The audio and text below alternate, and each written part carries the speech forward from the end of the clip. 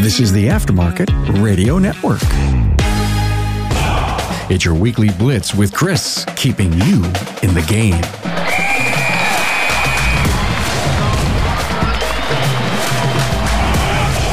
Coming to you from the crossroads of industry knowledge and business innovation, this is the Weekly Blitz hosted by me, Coach Chris Cotton from AutoFix Auto Shop Coaching. The Weekly Blitz is the show that supercharges your auto repair business knowledge, helping you navigate the labyrinth of the automotive world, giving you the tools and the tips you need to steer your business to success.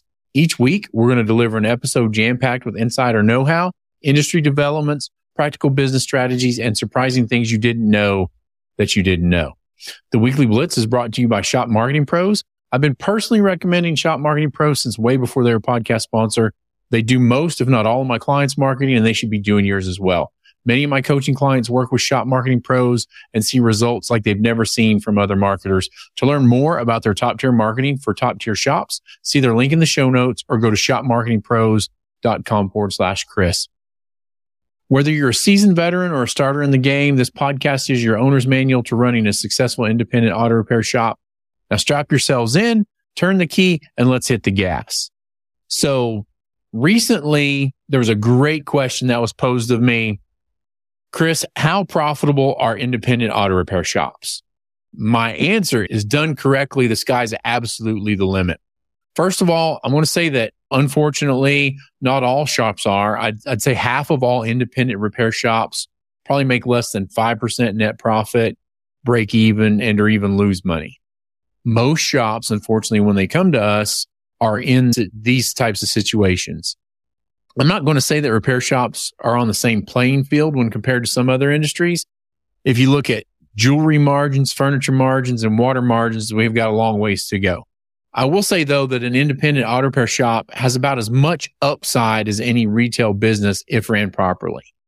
When I'm talking about my ideal business, what does my ideal business look like? So just to make the math easy, I'm thinking about a shop that does $1 million a year in sales and has a net profit margin about 25%.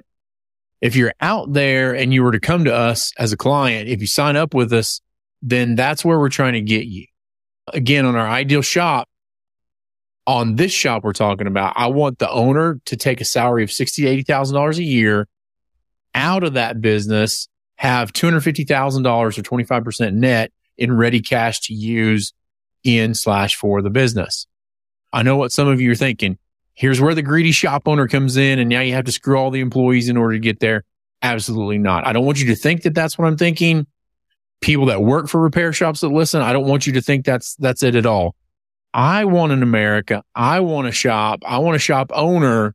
I want a path forward for every employee to be making upwards of $100,000 a year or have a path to get there. I want you to be working in a shop, and I want you to know what it's going to take in order for you to get to $100,000 in year yourself. That's in any state across the country. Some states it has to be more because it's just crazy out there living, right?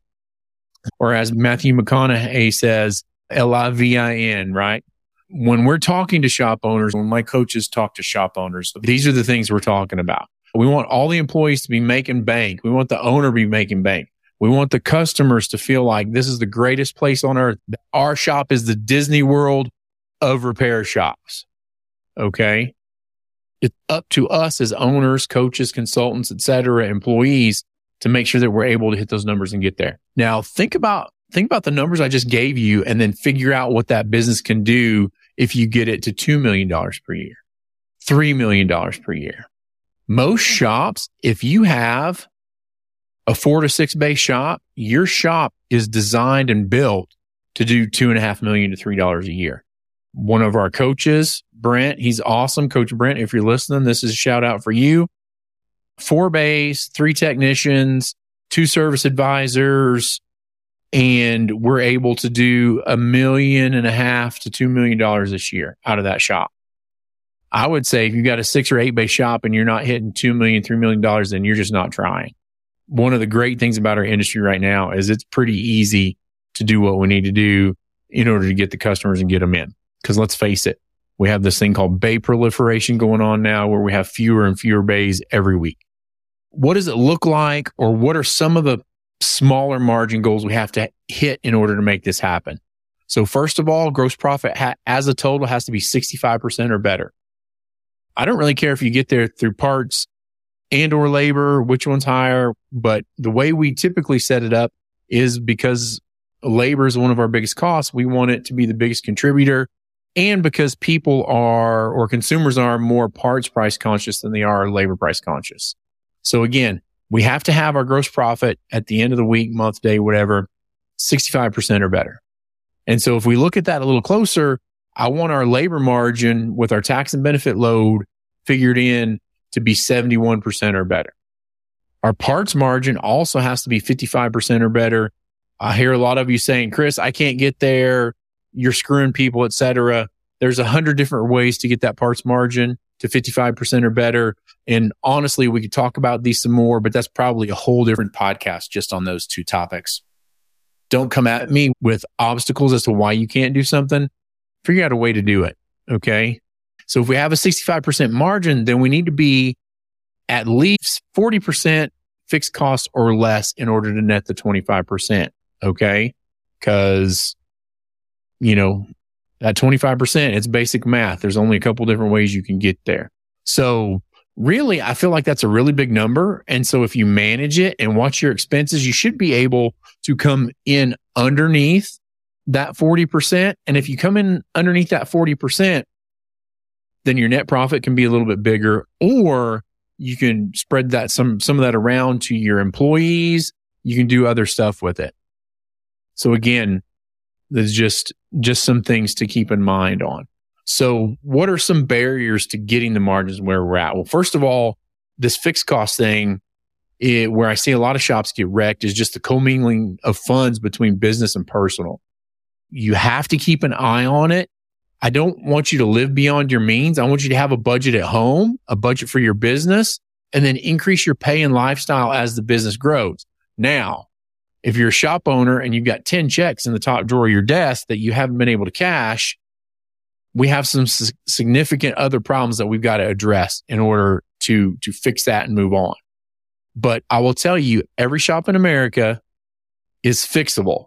Now, I've run into a couple where the people quit on me just because they didn't have whatever to keep going. And I've had this episode in my mind about, it starts from, I want to say weak men, but it really shouldn't be weak men. It should be weak business owners. So actually, you know what? I'm going to write myself a note for that. And I'm going to make a podcast on weak business owners. So again, have a budget at home, increase your pay and lifestyle as the business grows. Don't start mingling your business, because then you've got your F-250 on there.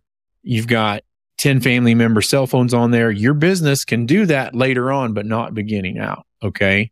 Not starting out. Once you make the margins, you can kind of grow into some of that. What are some other things? One of the biggest thing is not following processes and procedures, or just not having any to begin with. That rolls into pricing parts correctly, knowing what your labor costs are, which we just talked about margins on that. There's a way to figure out what your labor rate should be and how to manage a good, effective labor rate. And that goes into productivity, can jobs, et cetera. So these are all things that we work on with our clients. And it sounds daunting, but really it's not. It's really pretty simple. That's why we can help a shop in any county, in any state, across the country, and get there. I know it seems like a lot to manage, but did you start a business or did you start a hobby? I would tell you, if your net profit's less than 5% and you're not hiding or trying to hide money from the government or the IRS, then you have a hobby. You do not have a business. And if you want to fix that and correct it, there's a way, there's a path forward. There's absolutely no shame in having a business that isn't providing for your family. There's only shame in having a business that continues to do the same things day in and day out when you know it can do better. The only person holding your business back is you. And again, the answer to the question, which the question was, how profitable are independent auto repair shops? And the answer is very profitable if done correctly. Okay. I truly believe in the power of knowledge and collaboration to drive success.